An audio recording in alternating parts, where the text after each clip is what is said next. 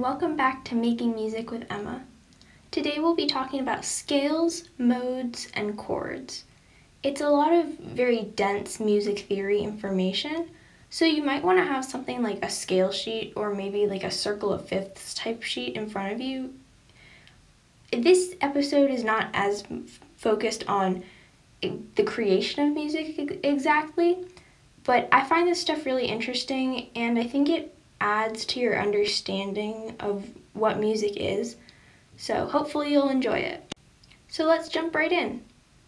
A major scale pattern is typically whole step, half step, whole step, whole step, whole step, half step. Half steps, or semitones, are basically when you go up or down half like a pitch step. An example of this would be going from F to F sharp or from B to B flat. For some reason, and I have no idea why, but it has to do with this theory of scales. So the jump between B and C is only a half step. Same goes for the jump between E and F. This is pretty confusing, but if you look at the C major scale, you'll understand. For a C major scale, you know the pattern is whole, whole, half, whole, whole, whole, half. And the half steps are the E to F and the B to C. A natural minor, for example, is it's the same notes as the C major scale, but in a different order. So, and that's because a natural minor scale pattern is different from a major scale pattern. A natural minor would be whole, half, whole, whole, half, whole, whole. In a harmonic minor scale, the scale pattern would be whole, half, whole, whole, half, whole, and a half.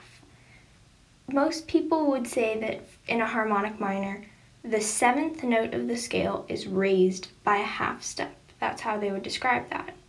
And in a melodic minor scale, the sixth and seventh notes are raised by a half step. But for some reason, when you are playing the melodic minor scale, you only raise the sixth and seventh notes when you're playing your way up the scale. When you're playing the way down the melodic minor scale, you play it the same as you would play a natural minor. I have no idea why this is. You're welcome to Google it. Like, your guess is as good as mine, I promise you. Anyway, so let's take a harmonic minor as an example. The A minor scale is just A, B, C, D, E, F, G, A. However, when it's a harmonic minor, the seventh note would be raised a half step. So it would be G sharp or A flat instead of that G. And for a melodic minor, the notes would be F sharp and G sharp when you're playing the scale on the way up. Let's talk about the circle of fifths. The circle of fifths is a tool that musicians use to figure out kind of like stuff like this, like scales and such. The way it works is, and this would definitely be a good time to like look up a picture of it or something.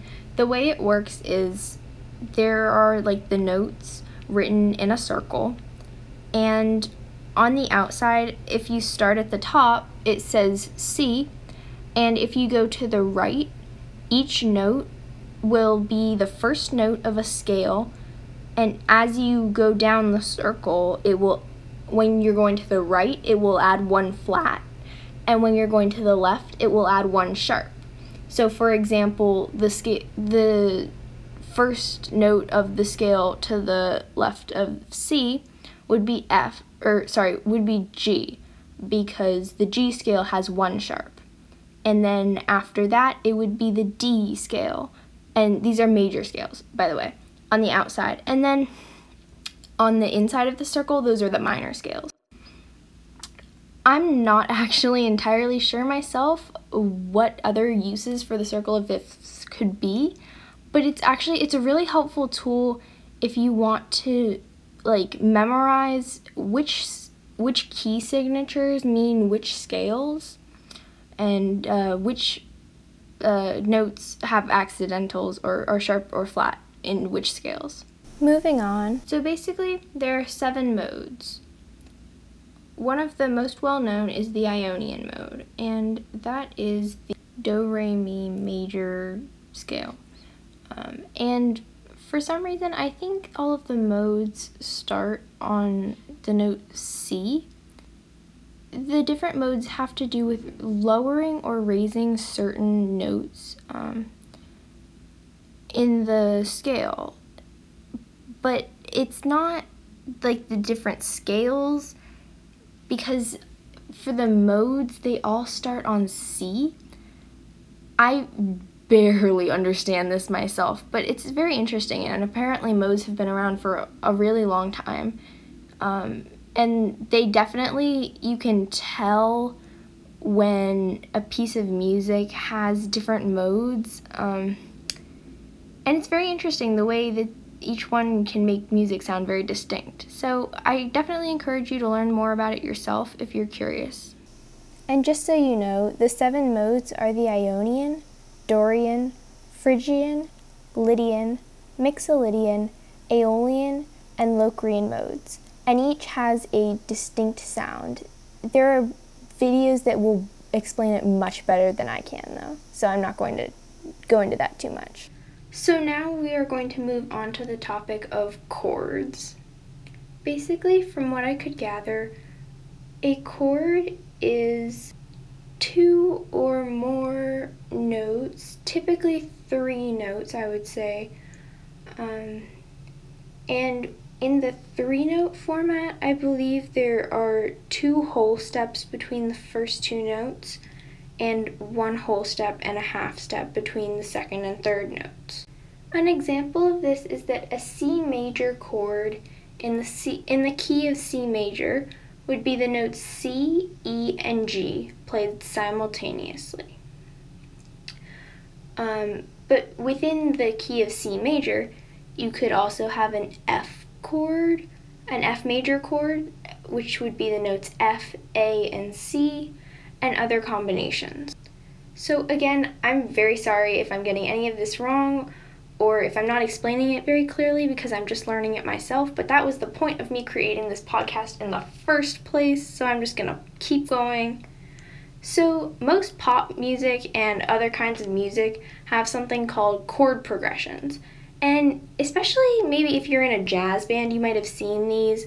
They're kind of like the chords written on top of the music, and it's basically the order and combination of chords that are being played by like the piano or guitar or other instruments as kind of like the harmony part, I guess.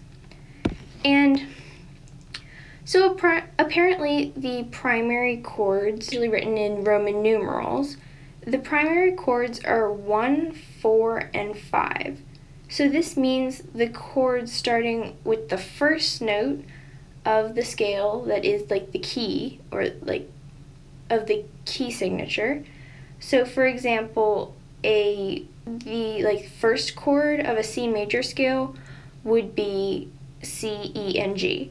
And then the next chord which is like the 4th chord, would be the F chord, because F is the 4th note in the C major scale. So again, that would be F, A, and C. And this is all for major scales. I am not getting into minor scales because that is too complicated for me right now. And then the 5th chord of the C major scale would be the G chord because it's the 5th note of the scale. And that would be the notes G, B, and D. Now when put together, this chord progression of 1, then 4, then 5 would sound like this.